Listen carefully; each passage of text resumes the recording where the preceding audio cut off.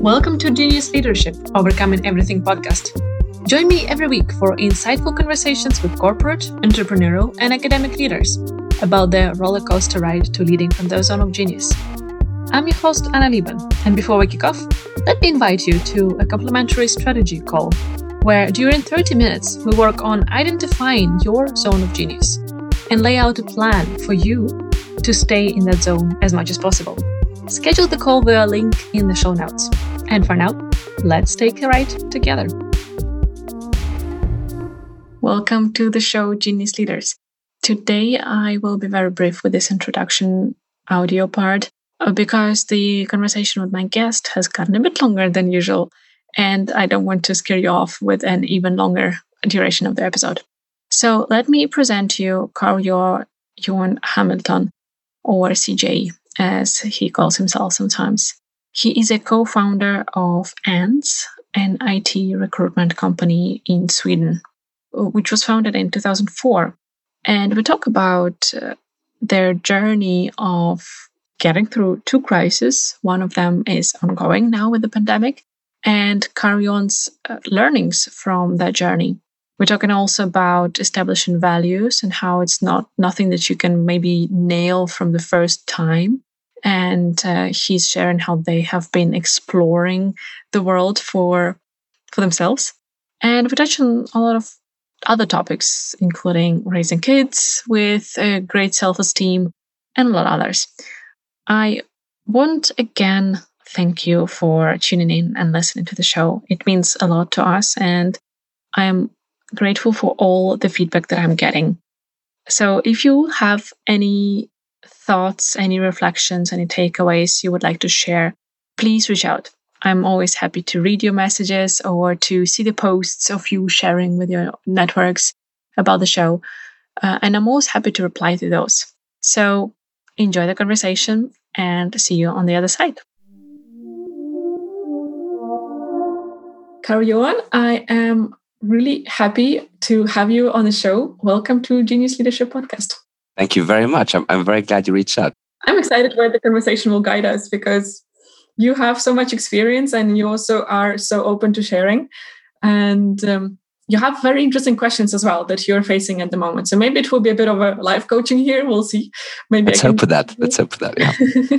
Maybe we can give you some pieces of advice how for the things that keep your mind busy. Yeah, well, I'm sure it's going to be a learning experience, and I look forward to that. It always is. I love this podcasting journey, and you have your own podcast, so you probably know that from the host perspective as well. So I usually start with the question, who is a leader and what is leadership for you? That's a really big question. I thought about it a little bit before, and I think rather a perspective on leadership. I think a leader is somebody who really work to get other people to grow. I think if you can have that perspective, that's a success factor, and also I think a good leader is one that perhaps can help other people to grow. Different kind of people. I think over the years I found that at least when I was sort of new at this, I was better at leading some kind of people. In some situations, I was a lot worse at other situations. And I think the more you learn and the wider perspective you can have there, and handle sort of different situations, I think you improve as a leader. And you always find new ones all the time that you sort of fail at. And it's usually combined with failures. You realize, okay, this didn't go well. I have to think in a different way. Of course, you also. So yeah, I think that's, I don't know if that was an answer, but that was a start perhaps. I think it was a great answer. We talk a lot about getting other people to grow here on the show, and how you as a leader how it is about serving your people and really bringing the best out of them. But I really liked your perspective and twist on that it's different kind of people, that a good leader is really the one who can find the best of different people and not only be able to lead the people who are same like them, for example. I think another perspective on that, I think also that which I use to try and help myself, is to also have the perspective that you also can learn something from the people you're expected to lead. It's not sort of a one-way relationship; it's a two-way relationship. And if you keep that alive, it makes your job more exciting because you always get something. And I think especially being a little older now than I was when I started the company, I especially working with young people, you always kind of get inspired by the things they know and learn and do, and sort of I think that makes it more fun, but also that's definitely true all the way. If you can sort of learn both ways, that's or grow both ways, then that's I think that is a good perspective. I think it's very important, this perspective on leadership. I said the same about my coaching, that I learn from my clients just as much as they learn from me. It's just different. Like, they help me broaden my perspectives. They help me see different opinions, and just really, and they also educate me about their work, for example, their companies, how they function. So it's about being curious and really being open to learn new things as a leader. And I think that's also something that you mentioned in the first part of your answer, or in the answer, that it's about learning from the mistakes. And I think for that, you need to be reflective and open to learn. So that it sounds to me like those are also important characteristics of a leader for you. I agree with that. So talking about learnings, you have co-founded ANS in 2004. So now it's almost 2 decades. Yeah, I just had a meeting before this with Hugo, and I was sort of, how long have we been doing this? And he said, I used to say we've been doing it for 20 years. I said, we haven't been doing it for 20 years. And he said, almost. Not quite there yet, but I think we're getting there. So tell us a bit about the learnings. And I thought of separating the conversation up to 2004 till 2020 March, and then have the COVID, because I know that you've gone through a lot of new learnings and different learnings in the last pandemic year. I think of course you can always start at the beginning, and I think sort of starting a company and being an entrepreneur, I think of course there's all the sort of practicalities about learning how to do sort of the ups and downs of organizing a company, and then it seems to me that it's also different stages. I mean, there was one thing to go from sort of 0 to 10 people, and then sort of 10 to 25 people, and then all these steps that people talk about, I do think they exist, a little bit different where they are.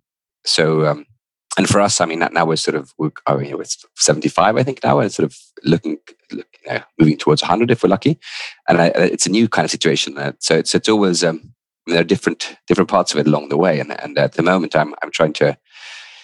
Of course, it's been a learning curve now with COVID at distance. How do you lead at distance? But also, I think, how do you lead a bigger company? How do you organize these things? During those years, I think also a massive thing was, of course, when we sold one company. And that was a big, of course, a big learning. I think also the crisis situations that you sort of handled during the years. I mean, we've been through kind of 2 major economic crises, 2008 and now then COVID. And I think those have also been a very good learning experience. They're not always such a great experience, but as with all things, once you go through it, feels you wouldn't perhaps have wanted to be without them. Not a positive experience, but valuable learning. Oh, definitely, yeah. I think, definitely, if we sort of focus on the last year, I definitely think that we're a better company now than we were a year ago. Actually, what made it better, or what makes you think so? I think this is always to a certain point up to others to say, but my experience is that we did build a lot of trust, and the fact that we could as a company survive and react quickly and do things, quite often tough things, and for us, of course, the tough things were mostly involved actually laying off really trusted and good colleagues. But I think to be able to do that in as much as possible in a way that was with empathy and with feeling and also to create understanding for why you do things, and with all that communication, I think I think we did that quite well, and I'm quite proud of the way we did it. And I think that has made everybody who was in that stage, sort of everybody that was there has learned something. And to a certain extent, I think created a bond. It creates sort of a togetherness that we survived and we did it, and we can move forward. I think that does make us stronger. And also, of course, there's some practical learnings. How do you know what you should do's and don'ts, sort of? Yeah, the practicality is always some pieces, but I want to tap a bit more into the trust. For example, you are very open, and you don't have the prestige from what I see in the company. Like when I go to the company webpage, you are there, you're putting yourself out in the spotlight, and you're showing how you're developing. For example, you have this whole video about you being trained preparing for the speech, right? With David. Oh yeah, that was fun. Yeah, with I forgot his name now, but a really great guy. David JP. Yeah, JP Phillips. Yeah, great. That was fun. He has a very popular TED talk about their body language and their presentation skills.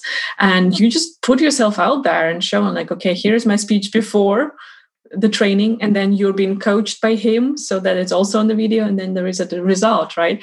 And you're just really open about how you are developing yourself. And I think this is something that helps building trust with your employees and show like, hey guys, I'm here. I'm not a guru. I don't know everything. I'm willing to learn from you and from the others. So I think that really helps building this culture.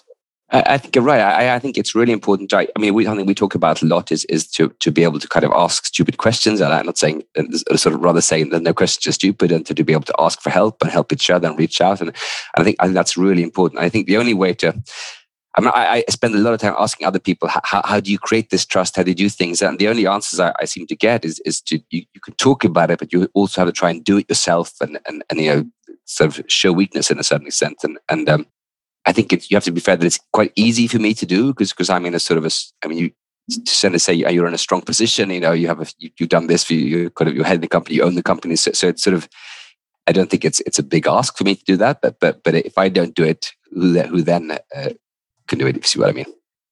I see what you mean, but I would actually oppose to that, because there are a lot of people, enough people who are in the positions like yours, who say I have too much to lose, or who say that they can't show those weaknesses because what will people think, or how will that affect the morale in the company and so on. So what you're talking about now, it's actually reflecting how you think and how you are as a human. Carry on. Maybe, but I think it's also perhaps fair to, I think it's also maybe, I thought about it actually a lot when we, during COVID, when we sort of, we were in a situation where we all, I talk about that, I think in that speech that we, really thought this is it. This was over. It was over. And I remember, especially a moment when I think it was a Wednesday when me and Hugo talked and we looked at the numbers and we realized that whatever we do, we're probably going to go bust. And, things didn't turn out that way, but it felt like that. And I think for me, that was a frightening thing. And it was a sort of frightening thing in the sense that saw all these great people that were going to lose their job.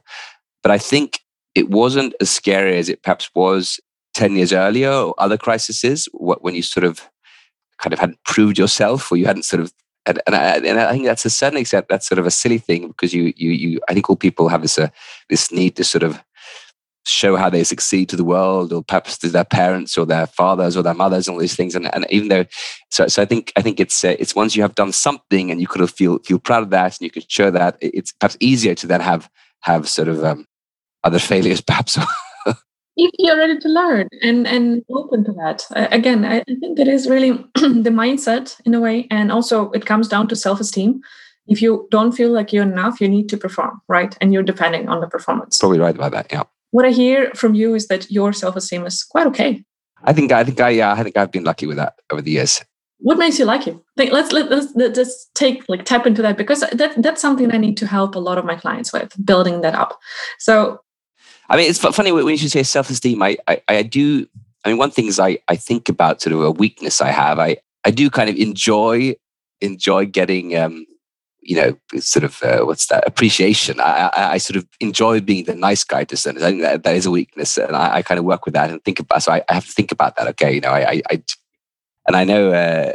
So that could be a sign of low esteem in the sense. But I spend a lot of time thinking about that. How can I sort of handle myself and not be too sort of seeking? I think if you're sort of seeking appreciation or seeking feedback too much, that's not necessarily a good thing. So how do you create self-esteem? I think. It's a hard question because it's something you think a lot when you have children. You sort of think, how do you create self-esteem with your children? And I've been quite inspired by one of the podcasts I listen to a lot. Is I think Freakonomics. It's one of those great, you and me as podcasters, we aspire to be Freakonomics, and they have.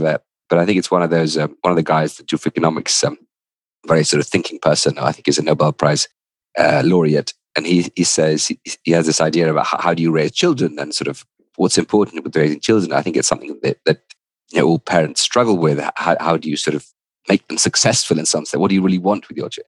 And his conclusion is the only thing that's really important is to make sure they love you. Make sure they know that you love them. It's not a trivial problem. How do you make sure your children know that you love them? It's not.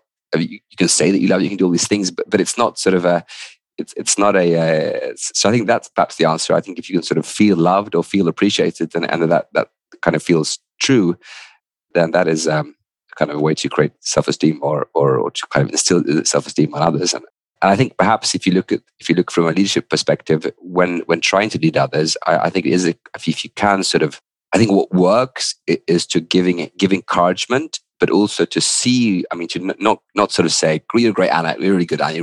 I really like you," but be a lot more specific. Sort of say, "Okay, I think this what you did there was really good, and that was good because of this, and I can see these things you do, and I appreciate, and they're good. Continue that, more of that, keep doing that."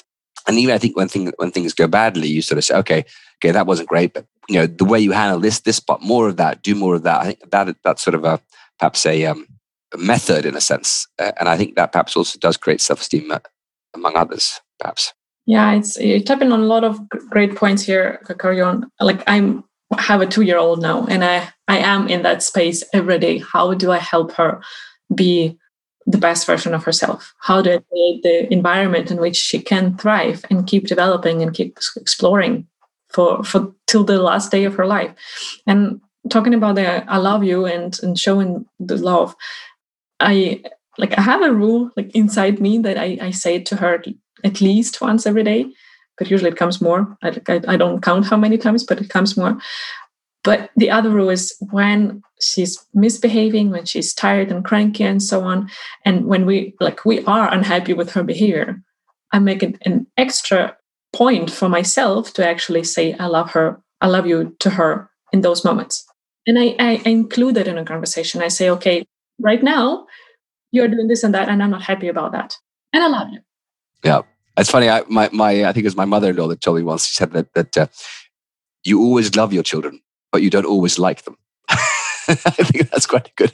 That sort of sums up parenthood to a certain extent. That sometimes it's got to be okay to have a sort of a bit of friction as well.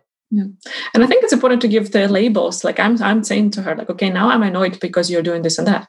So you're kind of making that, but then you also show that, okay, no matter what, I'm still loving you. And I think it was a great. I also had a great example. Yeah, when I was when we had small children, we had a great sort of very progressive daycare center, and there was all this. It was a good course actually. It was a course about how do you talk to your children, and I can't remember that. It was sort of non-violent communication was the process, and it was good. It's really good, and it was all about I feel this way and all these things. And at the same time, I had a good friend. He had a sort of an older child, and he was practicing on the child. Was like, he said, I feel this makes me feel bad. And the child was like, I feel good when you feel bad. That's sort of what, but that's what sort of teenagers are supposed to do. There, it's another strange story, but that's the best about the kids, right? They don't filter themselves, and that's the thing. Like then they give you the space. Like, okay, and then you can explore together. Okay, what makes you feel good when I feel bad? And I think if you another question about self-esteem, I think is of course which builds self-esteem is all these things, of course. Being able to do things and work at something and then kind of succeed to a certain extent, that hard work and then I think that's sort of of course something that builds sort of ability to kind of overcome problems. Or I think in our company we're definitely a company where we work with a lot of young people. I think in a sense our business model is hiring young people and making them succeed in the talent acquisition space. And how do you recruit? And of course, you are going to have failures, and you're expected to have failures in the sense that you have bumps. And I think you have to really help people handle those bumps, because if the bumps become too big, they leave and they don't like it. But you also have to have some bumps because otherwise you don't improve, you don't learn. So it's sort of they get bored and they leave anyway. Yeah, it is important to and some of those failures can be tough because they sort of, sometimes it can be a business situation where you have a customer that's not pleased or do this and all these. So you have to sort of, you kind of have to talk about that and how do you do it and help people handle those bumps and perhaps, I don't know, sort of, and also, of course, sometimes people aren't right for the job and then you have to talk about that. There are a lot of things here that we actually discuss on the show. Like one of them is like, how do you actually let go of people if they're not the right fit? Or how do you take out someone from the customer and maybe put someone else? So how do you deal with those situations in that end? Well, I think that when people don't fit for the job, I think I've actually never, somebody might say against me here, but I think I've never actually joined all the times in Ants. There's never really been I haven't been a situation where there's been a conflict where somebody sort of feels that it's always a question. Once you kind of talk about it, it usually, I mean, you go somewhere, listen, is this really right for you? And you talk about it, and so almost always you have an understanding, and people, yeah, you're right. Maybe I'm not right for this job. And I think I was inside another actually podcast I listened to. It was, I think it was Jack Welch that said it, that it was one of those, he was a, classical, very, very famous manager of General Electric. And he said at one point, it's really important to let people know where they stand in a company. I sort of, where are you in this company, Anna? What do we expect from you, and what do people think of you? I mean, of course, you have to do it in the right way. And and the reason he said that was because he said if you don't do that, I mean, if people aren't sort of on the right track, it gives them a chance to go somewhere else and succeed there. And so it's really important to sort of talk about that and kind of give people a fair idea of where they are. And it's not always easy to do because there's lots of reasons. But I think he has a good point there. That's for sure. Expectation management is one of the big things that you need to do as a leader. And for that, you need to be aware of yourself, because you can't communicate to the people where they stand or in their organization if you don't understand what's going on in your mind. And that's the thing, you can be the most brilliant manager or visionary, but if you can't communicate it to the people and they get frustrated or disappointed or stressed out and they burn out and so on. Yeah. I mean, one of the things I think I spend a lot of time at the moment is, of course, with the size we are now, I mean, we're definitely not a massive company, but we are big enough so that you cannot spend individual meetings with everybody, of course, and you have to have sort of lots of other managers that do all this seeing and learning and teaching and all this. And I think that's sort of what I spend a lot of time thinking about. How do you create structures and values and things which can enable you to scale this and to and that's not I don't think I have an answer there yet, but I have perhaps some tips on the way. What kind of tips do you have? Well, I think this whole talk about values is important.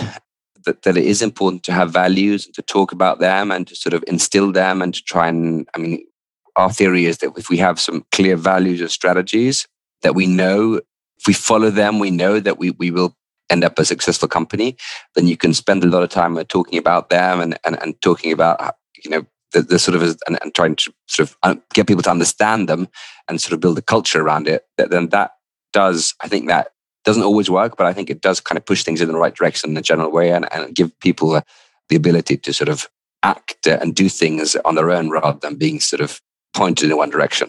So I think that's important, I think, especially for a company like us with people and I think it does work actually.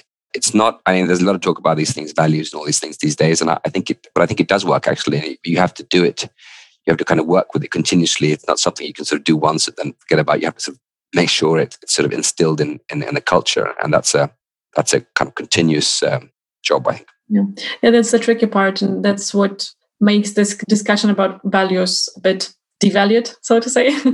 Yeah, it's always easy to say, and I'm always a lot interested. Well, how do you do? What things do you do? What actions do you take to make this happen? And I mean, for us, for example, it's definitely we have. I mean, just the fact that I have proper one-on-one, not necessarily one-on-one, but it could be one with three, like an intro meeting with everybody. We try and make sure that the values are instilled in all the goals, and we talk about that a lot, and we sort of try and build that culture. And I think that, and also we quite regularly, or sort of the 2 years, we do sort of look at our values and work with them and talk about them and then they sometimes change, or they do change a little bit. But it's sort of I don't know how long that will work, but I think it definitely work for a few more years, I think. I like the example of one of my guests, so Hjalmar Gíslason. He's the founder here in Iceland, and their company is smaller now than Ants, and it's younger. It's 2 years old and around 20 people. And he said, like, we have 5 principles, and they are printed out and they are hanging on the wall in the office so that everyone sees them from their offices. And we kind of like use those as the checkpoints for everything we do. So we're asking ourselves when we need to take a decision and we have like 2 different solutions or 2 different functions to implement and so on. And then we ask, okay, are we proud of what we do if we take this decision or that? And then just go through those 5 value statements or whatever you call them. And they are the barometer. Yeah, no, I agree with that. I do think that works. And you have to, I agree with that. I think, also it's interesting we've had over the years, I don't think from the very beginning, we've had different strategies and ideas. I think when you start a company, the problem is it's easy to sort of sit down and think about strategies or values that you think would work. But we definitely had strategies that's at the beginning and also values that we thought, this is probably good, but they didn't lead to a successful company. You know what I mean? It sort of, and I think one of the things that has made us more successful over the last maybe 5 or 6 years, when we really kind of found a model that started to grow now properly and have given us some proper growth and also profitable growth, is that I think we feel confident that our values and our strategies, in our particular case, they will lead to growth, profit, and of course, you can't always guarantee that, but that's an interesting point there. You have to sort of find things which work for you. It's very difficult to sort of theorize about what you should have or what values you should have or what sort of strategies in general work. It's very interesting, and I would love to actually tap it or dig deeper into this. How did that transition look like for you, and what kind of values, for example, you had before those 5-6 years ago that didn't really work, and how did you fine tune to actually find that value set that you believe in and that makes you passionate and actually makes you more successful? Yeah. So the values actually they were very much. It's different. It was difficult to know what's an egg and a hen and egg here, but we've had. I think we had our first. And we definitely had like an exercise in the whole company, and we had our first sort of created our first values. In classical way, you do sort of storyboard. You do sketches and things, and you talk about it, and then you try and kind of formulate the wording. And quite often, it's not the actual wording isn't really. It's not that important what they actually say. If you see what I mean, it's more of a question that it's what people think they mean or feel that they mean. So it's really the exercise that is the important part, and then just kind of small versions of that exercise going forward. So that's how we started, and that was I think we probably were around 20 people. Then we realized that was sort of important or that it was worth doing. And it was definitely not my idea. It was some one of my clever colleagues that realized that we should probably do this, CJ, and it's important. And I think at the time I didn't realize what impact it was going to have. I think it might be an after construction, but I think that's the way it happened. Exactly. Sometimes, or most often than not, it's actually easier to connect those dots from the past, right? But it's definitely worth doing. For example, another example, just one of those things which I think is important. If you maybe that's a Swedish context, but I think sometimes in Sweden we're a little bit sort of afraid of talking about profit and growth and why that's important, and you kind of have sort of higher values. And I think for us, it has been important to talk about why is it important to be profitable, and how can you contribute to profit, and why is that important, and why should we grow, and all these things. Because before, growing is problematic in the sense that it's complicated, it creates problems, and it's frustrating, and things happen you can't really plan things, and all these things tend to go wrong. So growth, which the office is too small, and then we have this sort of creates problems for our daily life. So growth is a complicated thing, and it's you have to talk about why you think growth is important. Why is growth important for you, and why is profit important, and why is it important that we're profitable all the time, and those things. I think that's something we didn't do early on. We were afraid to talk about it, I think perhaps. That's a very, very good point to bring up, I think, and discuss, carry on, because I think it's a problem for many entrepreneurs. When they start, quite often you don't start to be rich, right, or wealthy. You start because you see some gap in the market. You have some pain yourself as a customer, and you don't see any solution. So you're like, okay, if no one can offer that to me, then I go and create it myself. So you are passionate, you are purpose-driven, and then the money kind of gets... And because it feels conflicting for many people, because they're like, okay, I want to solve this problem. I'm not here for the money, but it doesn't have to be either or. No, and quite often it has to be both. And if you don't make money, you're not going to have an impact. and that's all. I think it was a very, a really important thing. It's profitable companies that grow. They make a lot of impact, a lot more impact than those who don't. So I think that's a really. And it's important to surround yourself with the people who actually are modeling that. For myself, I'm in a business accelerator, and the deciding factor for me to invest in that one was the business model with the heart, the combination of the coach who is running that. So it's a very successful, it's the biggest growing coaching company at least in the North America. When I joined in the end of May 2020, there were around 30 employees. Now they're around 50 in less than a year. And they keep growing, and the revenues, they are in 15 million per year or so in dollars. And she's very Kelly's very openly talking about the profits and the growth of the company. But at the same time, she has a foundation, the nonprofit, with which they have a model 1-to-1. So each client, money that comes in, there is a portion of that goes into the foundation, and then they team up with the causes or the funds and foundations that support the causes. For this year, they're talking about mental health, and the foundation is supporting the organizations that are working with mental health. So for me, it was amazing to see, and I want to be around people like her. And of course, she's attracting people who value that, who are purpose driven, but they see that they need the money, because the more money you get, the more you can actually make an impact in the world with this money. Definitely, I agree with that. Yeah. So important to see that. And as I said, just look for people, look for the networks, look for the masterminds, whatever it is, where you can find the people who are modeling and living by the principles that you want to internalize yourself. Borrow their beliefs, borrow their confidence in that it will work until you really have it within yourself. I think it's very important for us entrepreneurs.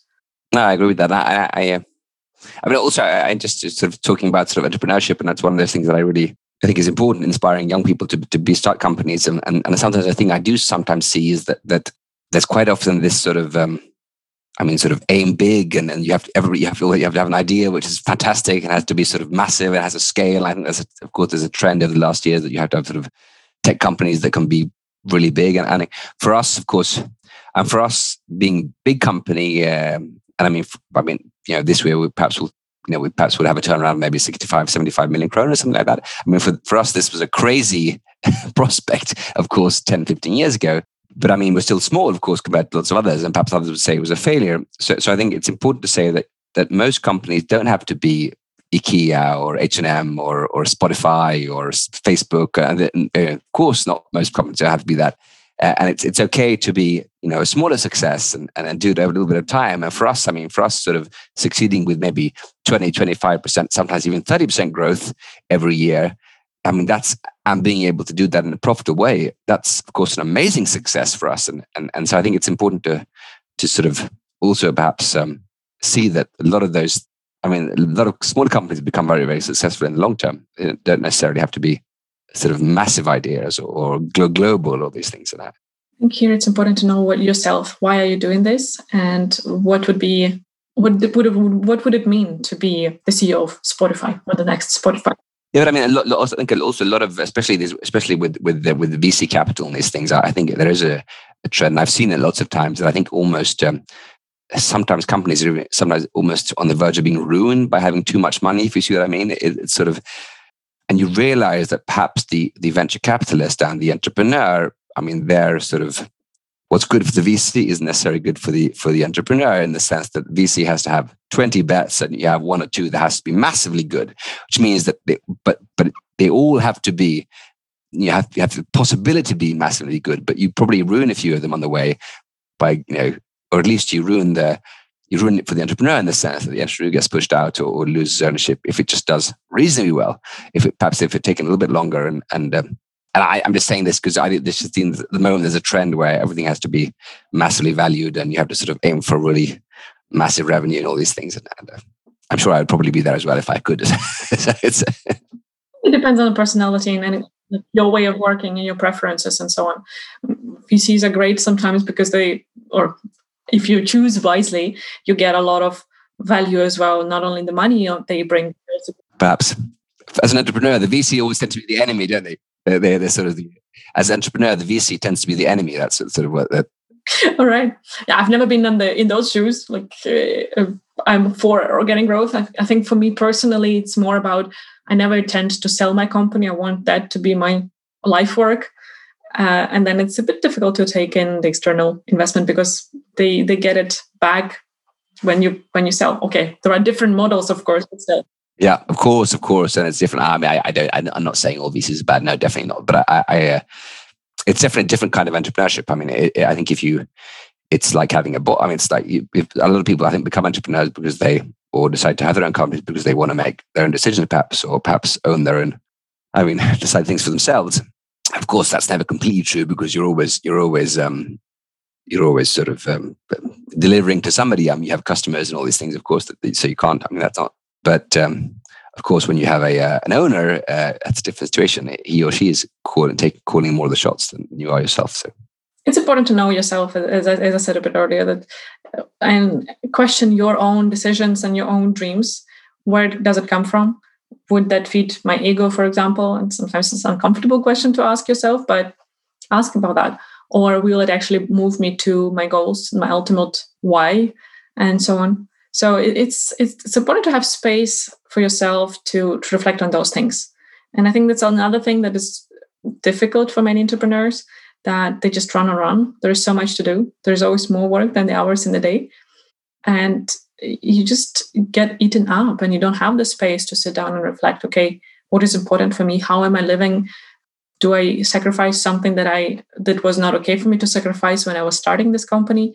So just kind of getting the perspective, stepping out of this wheel for a moment and seeing, okay, am I happy being at that wheel?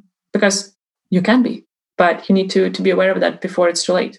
I agree with that. I try, actually, I do it. Maybe it's a little bit silly, but I try and do every year. I have like a meeting with myself. It's in the calendar. And I sit down and I sort of decide what are my goals for the coming year, what's important. And I do it on a personal level, but also on a company level. I sort of try and I think to some extent, I try and sort of the relationships that are important to me. How my wife would be very frustrated if I was saying this here on the podcast, but sort of, I mean, I try and sit down and say, what are the goals? How do I hope that our life is going to be together? What are my goals for the children? And then I try and sort of structure that. And then in theory, I don't do it, not as good as it every week, but I try and look at them every week and remind myself if I'm working towards the long-term goals. That's great. And that's actually something I have recommended to some of my clients, that to take this personal conference. I call it a personal conference. Quite a lot of companies go on those conference events where you kind of team building and you maybe exchange some knowledge and just having some fun. I'm saying you can do the same with yourself. Take one day, go to a hotel that has a conference room, rent that conference room for yourself, do the brainstorming on there, write it down, then finalize your goals somehow for the coming period, whatever it's a quarter or a year, as you said, or 5-year period, and then enjoy the hotel. Like have a good dinner with yourself, do some activities around, have a good sleep. Just that's so important because we can change companies, right? Whether we're founders or we're employees and so on, but we never change ourselves. We always need to live with ourselves, and it's important to know ourselves and to understand where are we going, and to always keep reminding ourselves about those goals of ours, the dreams of ours, and also the values. I agree with that. I mean, for me, I don't actually do that, but I do. We do. Me and Hugo, we own the guy in the company with.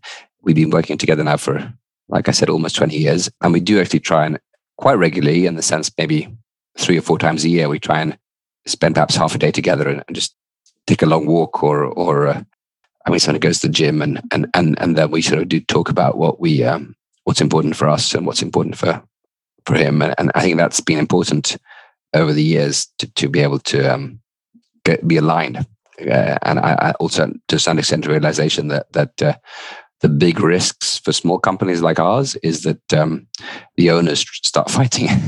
so I think we have a certain also responsibility to the rest of the company that to make sure that we're to a certain extent aligned.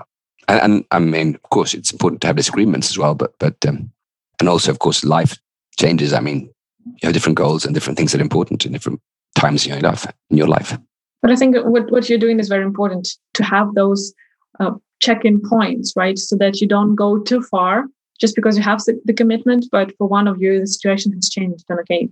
No, that's true. I agree with that. Yeah. That it doesn't go for a couple of years and then you just explode, or you create a toxic environment for the whole company because you're not talking through those things. You don't have the forum for that to talk it through together with Hugo. So it's important to have those check-in points and have this habit of discussing those things. Yeah, I agree with that. Yeah, that's great. So you're trying to grow now, right? And this year has been tough. What have been your challenges for that and learnings from that? Perhaps I should say something about what we do. We're a sourcing and recruitment company for the tech sector. So our business model is we build recruitment departments or recruitment functions for growing tech companies, and that can be your classical tech company with a tech department, but also more and more actually, it's also everybody else in the sense that everybody's becoming a tech company, and that's a real. And our purpose or our mission is to try and solve the resource problem in the tech sector by sort of helping them build great tech departments, one step at a time, and also actually trying to create really good talent acquisition professionals, i.e., people that work with us, because we think that's something that's going to be really needed when the industry grows. I think, as everybody knows, the fact that we're here and everything else, the massive change in the world economy over the last 10 years, call it digitalization or techification or all these things that happen around us, they've of course created a massive need for software developers in general, but also lots of roles and people around that. And that and we've sort of found a model to be able to solve that problem for a lot of companies. And it involves a lot of things. It involves, recruitment and sourcing and employer branding, all these things. So it's sort of a whole sort of range of services.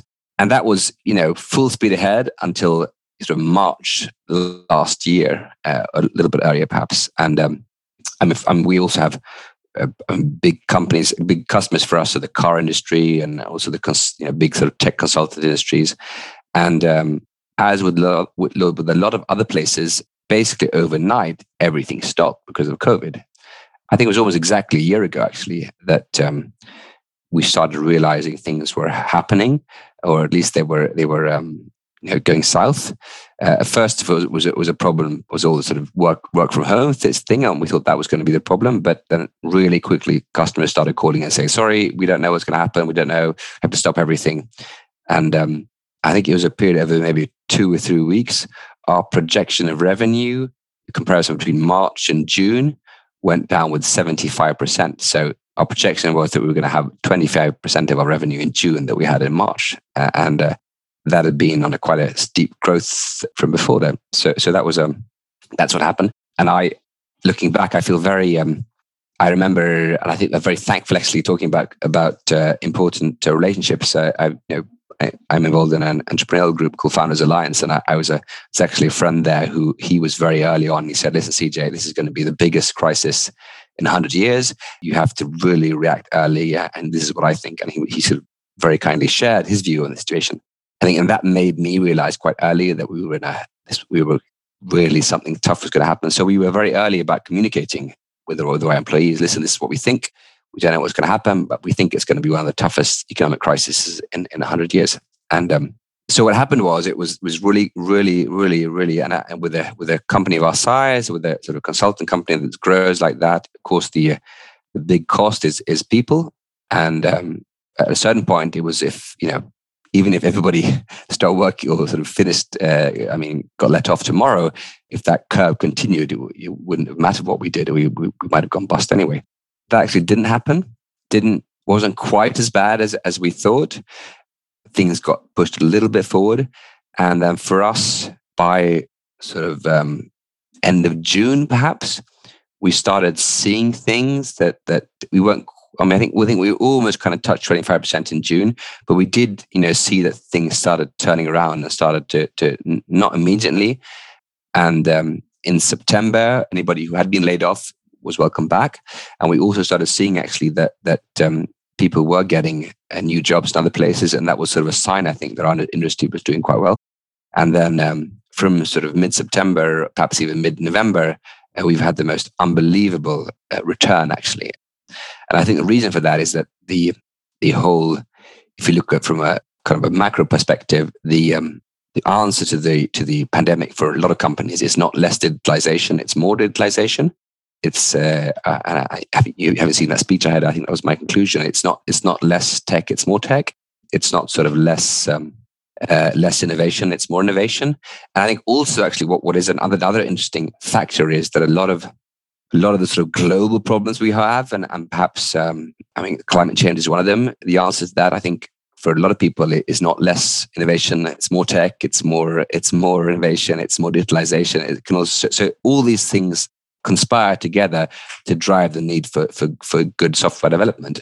And that happened a lot faster than and the rebound was a lot quicker than we expected. And for us, that meant that there was also a lot of other people in our industry that weren't doing that well. And we could very luckily also have been able to hire a lot of new employees that are really new colleagues that have skilled and experienced and good in many ways. So it's been, I think, been very, very, very lucky. And it's been, but it's been very, I told you we experienced 2008, and that was, we were a lot smaller then, but that was also dramatic. But at that time, we said, "Oh, it was so dramatic because we experienced a 30% loss in revenue over 6 months or something like that." That was sort of how it was unbelievably dramatic, and now it was sort of a 75% in 2 months. So it was dramatic in a way that I don't think I think people have very rightly compared it to economically to the shocks of war, and I think that was also. I think if you talk about learnings, I think one of the important learnings just in general is that you do have to be prepared for these really, these things can happen. And I think somebody told me if you compare different countries, if you look at companies in Israel, for example, they're a lot more used to sort of having this sort of extreme risk handling. Just for example, if you have a hotel on the coast in Israel, you have to be prepared for war because that's just one of the things that generally sometimes happen in the Middle East, and then revenue goes to zero. So I think we're not used to those really massive risks in Sweden, and that's a learning. So how do you prepare for that? Because economy is cyclical, right? And then the scientists are talking about, okay, the economic winter comes at least once a decade. And of course, it can be different with the impact of it, but it does come. So how do you prepare now as the company, as Ants, for the next crisis that will inevitably come? I think one of the things is to always be profitable. I think if we hadn't worked on we could have definitely had a strategy year before per COVID. We should have said, let's push a little bit harder, let's grow a little bit more. Don't worry about profit at the moment. That will solve itself. It's important to be more, and I think we would have been, if we had done that, we wouldn't have survived. I don't think if we hadn't had a profit, a good profit there. And it was a little bit lucky because we sort of the end of the year in 2019, we had invested in some big projects and we weren't actually profitable. And there was, so if it had happened around New Year, I think it would have been tougher than it happened a little bit later. But so I think that is important to always sort of make sure and of course that goes for service companies because it's also good to be profitable because it kind of shows you're doing things right and you make sure the customers are happy and all these things are really, really important. But so that's one thing I think, always trying to be profitable or at least have a big margin. And that's easy to say because of course we didn't have a big margin when we started, and it's sort of a stupid advice because of course yes, of course I'd like to have a big margin, but I don't have any margins. So that's all. But I think it's a good point that you're saying because sometimes you want to kind of bootstrap once you're doing well to have the bigger growth. And those are the learnings that you're talking about. It's not about being totally ignorant of okay, not everyone is profitable from day one. And I realize there are models but it's really important to know. It's sort of important to know whether you're moving towards a profit or that your base service is profitable and all these things. And I think a lot of, and I'm no expert in these things, but I do see a lot of examples, in the tech environment where they just never become profitable, and it's always more growth, and when you do these calculations and budget things, you realize you can almost show anything, but if you can't in the end show that you're profitable on the sort of last line, it's not going to be. So that I think that's important. I think also it's important to when things do happen or you see big changes in your surroundings, it's important to talk through what you're going to do, be prepared to that, and sort of have a plan for it. If this happens, let's talk about this. What should we do? And that can sometimes be difficult because also by talking about things, and of course you can't do that with everybody all the time because just by talking about crazy things that can happen, you do create worry and all these things. But at least in perhaps a smaller group, talk through, what are we going to do if this and this happens? How do we handle that? At least have a sort of a so that you don't become completely unprepared. And I have another background in I spent a lot of time sailing and at sea, and one of the things you talk about that when you prepare for emergencies or catastrophes, you talk about how to sort of you have to practice this, and of course the best thing is just practice leaving the ship when it's sinking, but also it does make a big difference talking about it and talking to each other. How do we do it? And thinking through what will I do mentally if this happens, and there's lots of research being done on this, that if you've done that, you do react a lot better when things actually happen, because you can't really quite often it happens quickly. You don't have that much time to do things, and the quicker you react, the way you do things, I think the better you do. Yeah, you create new wiring in your brain, and then that's what I talk about with my clients about the journaling that they have to do every evening. And one of the questions after a while that we add is, what did I do less well today, and what is my learning? Oh, that's a really good one. Yeah. And that's really important. It comes from Mia Törnblom. For me, I know that she didn't invent it, but Swedish people would know her, and she was also on my podcast as a guest. And it's very important. It's your way of not beating yourself up, but instead going to the situation that you're not happy about and creating an alternative scenarios that your brain knows that there is an alternative. And the next time. Yeah. So take that again. Remember, because I try to do that. Well, how do you do it? How do you do that? What do you do every day? You just have a journal and a pen and answer 4 questions. So you start in the beginning. I usually start with 3 questions. What did I do well today? Or what am I proud of? What am I grateful for? And what do I need help with? And we don't start with this, what did I do less well today? And what is my learning? Because the people I work with are high performers. They are like super good already, but they keep beating themselves up. There is always something that is not enough. Talking about the self-esteem. And we need to build that up first. So I usually say that we need to really strengthen the cheerleading team within you, the inner cheerleader, before we work with the inner critic. So once the inner cheerleader is strong enough, then we add this. Okay, what did I do less well today, and what is my learning? And I combine it with the values of mine. So talking about the values, I have 3 words that are my value words. And I write them. I started a couple of weeks ago with that. I usually did it mentally, like thinking about my words and then writing down things that in relation to those words. But now I'm actually explicitly writing my words down. So my journal entry starts with date. Next to the date, my 3 value words. Then I did less well, column. And then I say the value word. So an area in which I did not behave or act as the person I want to be ultimately. And then I write about the situation. It doesn't have to be journal. You can be like writing 2 words as long as you know what it is about. What is by Yeah. And the learning, I don't write learning column. I just put it like period. And then the new sentence is about what my action is for the next time. So it is about the action there. And then did well. And then again, the value word. And then what I did well to show that I live as this person I want to be. I'm writing down. That's a good tip. And I think it's important. And as you said, it's important to talk those things, but I want to emphasize that you can do this work yourself as well, because not always we can talk to someone. Like we not always have access to someone who could be or create the space for us to talk those things through. So it's important to get the habit of doing that yourself and having the tools to do it yourself.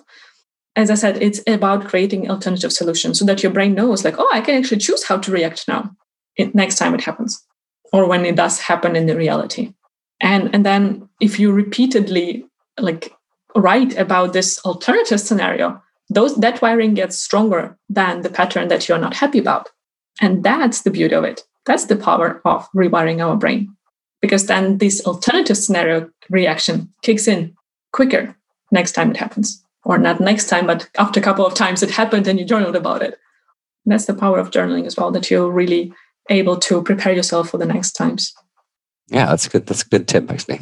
I think I might try it. And again, you can do it with your leadership team, for example. That's the same mechanism. It's just instead of writing, you having a meeting and talking about those things. All right, I would like to wrap up. Just very mindful of the time, even though. Oh yeah, that's fine. I have to 12:30. That's fine, sir. So as long as we finish by 12:30, I'm good.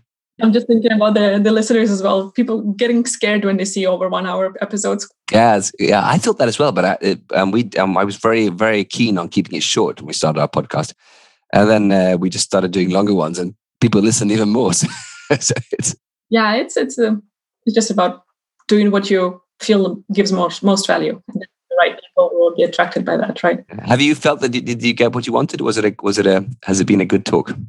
I'm enjoying it, and I'm still having the conversation actually, because I still have my finishing questions for you. Go ahead then. Yeah. As I said, for me, it's difficult to wrap up because just as last time when we talked, the first time when we talked in real time, I could have gone for hours with you because we have so many intersections of our questions and interests. But yeah, let's wrap up and just continue some other time.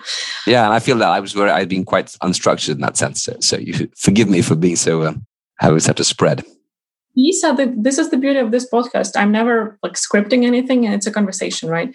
And I never know where we will end up, and that's the beauty of it, because we get the best of the moment now. And sometimes I get this feedback like, "Oh, I really wanted," from the listeners, "I really wanted you to dig deeper into this topic," and so on. And I'm really helpful for that feedback because it gives me the understanding of what people want more of, so that I can actually include it in the conversation. But it's difficult to cover everything in the good depth. Good point. That's why we have in those weekend episodes every week, and there is a never-ending topic pool for every episode.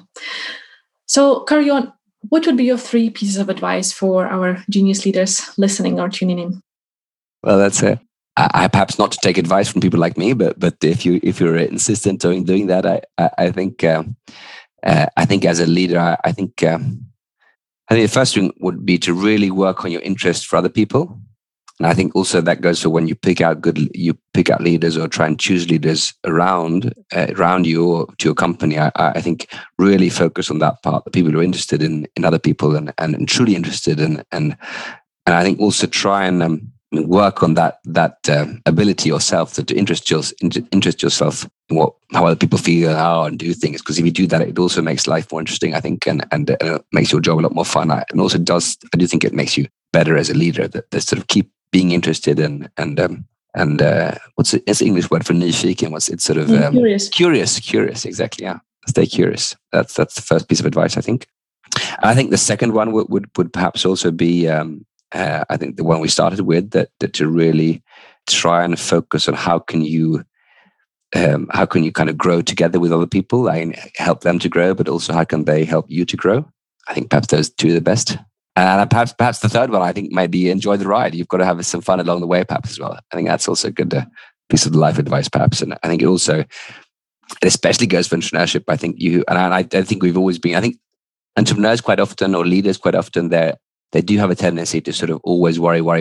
And I think that's I think that is a good thing in a sense, because if you don't have that, you don't mitigate the risks and don't handle things before. And so I think it's a good thing but you also do have to sometimes, it also is good to realize that you're on a fun ride, and it's sort of, it's a great thing to own a company and to lead other people. It's really a privilege, and you have to remember that sometimes, and also try and enjoy it. I think that makes life a lot more fun. And I always remember I had an uncle actually, which has inspired me a lot, and he's also a small owner in ants at one point.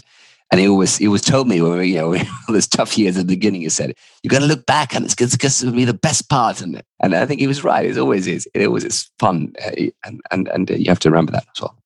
You're tapping into so many things now. So I'll just continue for a couple of more minutes. Like everyone listening to the podcast knows that it has the roller coaster on the cover art of it. And that's how I see the leadership role. It's a roller coaster ride. And what you're talking here about, work on your interest in other people, that's this comparison for me. Like not everyone likes roller coasters, and not everyone would like to be a leader. So that's interest in the other people is this kind of definition of, should you get on that ride or not? But then if you do, how can you actually enjoy it more? I mean, I think you can lead in other ways as well, but I think, but if you can, that does help, I think. I think it's one of the crucial things. If you're not interested in the other people, it's very difficult to lead them in a healthy way, healthy for you and healthy for the others. So that's one of the crucial things. And if you, by no chance are interested in the others, then maybe you should find some other kind of role. Yeah, that's probably true. All right. One practical tip or piece of advice that our genius leaders can implement already today after listening. One practical piece. Well, I think that what you talked about there, the sort of definitely making kind of a personal plan and trying to remind yourself of that's one that has helped me a lot. For me, it was also connected with a little bit of time management, in the sense that I think one of the things about being an entrepreneur leader is that you always have a lot to do, and that's, you're always going to have too much to do in this sense.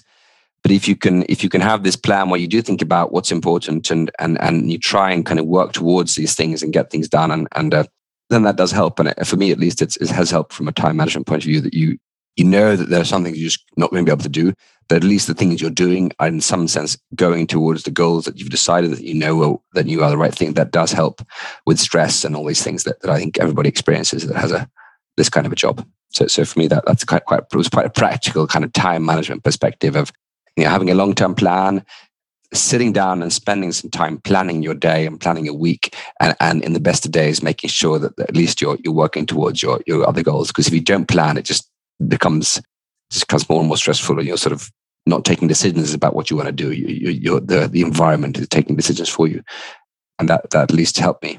If you don't own your calendar, the others own your calendar. Yeah, exactly. You have to sort of take hold of it. And sometimes you can't do that, because sometimes things just happen and you have to just handle. But if you do that a little bit every day or at least every week, then it does push you in the right direction. And I think that's helped me a lot, actually, and it has handled it. I think you also have to realize, the same sort of thing, that you have to realize that building a company, quite often it does take quite a lot of time, in the sense that it takes many years and quite often even more. And success doesn't come immediately. So you have to be able to make sure that you have the ability, and quite often that's a physical, and to stay, you have to stay fit and mentally well. And it has to be the long-term race. It's not a sprint. It's almost always a marathon. Sometimes you can have sort of peaks where you just, like just last year, of course, during those months, you've got to work.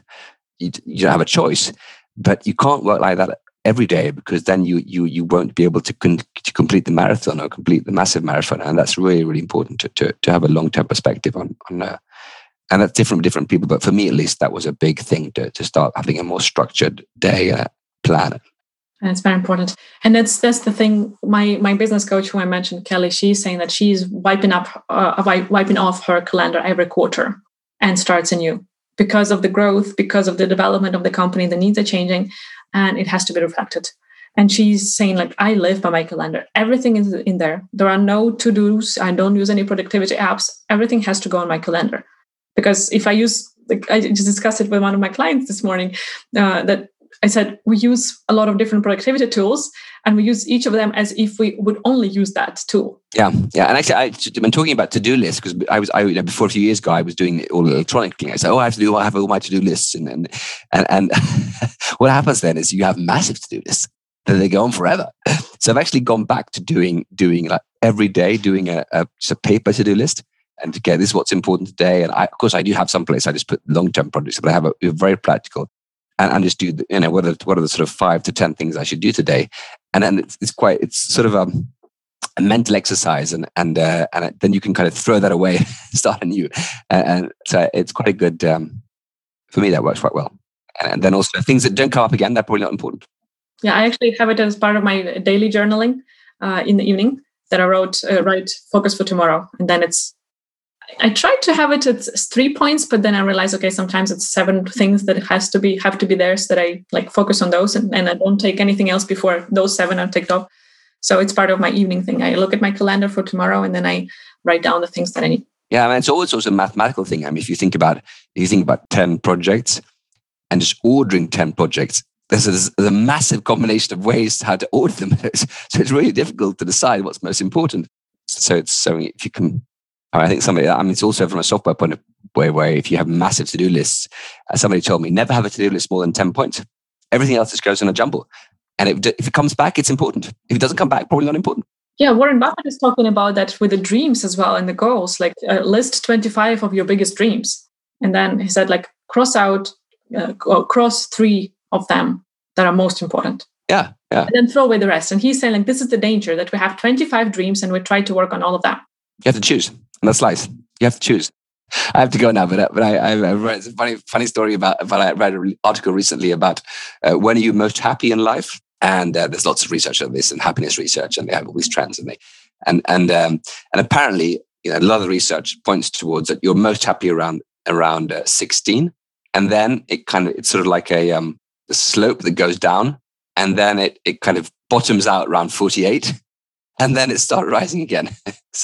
And the reason for this apparently is that at 16 you start making choices in life where all opportunities aren't there. You kind of choose room. I suppose even at 16 you're going to be a professional footballer, but all these things you sort of remove things, and then at 48 you realize you start accepting things that, okay, I'm never going to do this. I'm going to do this, and so it's just a funny story about it. And you stop caring about what other people think. Yeah, maybe that's. I'm sure there's lots of reasons, but it's still quite a sort of. And so that does show that it's always a little bit uncomfortable choosing things that you don't want to do rather than choosing things that you do. But I think you trick yourself, because by not choosing anything or not by not removing things, it's like not choosing anything. So that's also a piece of advice, perhaps. It's a tricky puzzle of life. I'm pretty sure a lot of people have found a lot of value in your conversation about yourself. Yeah, and anybody in the podcast and listening to this, please reach out. Happy to share whatever we do, and just get in touch. And I'm active on LinkedIn. That's probably the best way to reach me. And we'll put the links in the show notes that everyone can easily reach out to you. Yeah. Good luck, Anna. Thank you for joining us for this episode of Genius Leadership. If you enjoyed the conversation, hit the subscribe button to not miss an episode. And to help more people become even better leaders, rate and review our podcast and share it with your communities. Remember, I'm always here for you, and I'm happy to connect with you on LinkedIn or via email, or hop on a strategy call. Genius Leadership is an honest conversation about leading yourself and others. And it's my honor to be your guide in overcoming everything.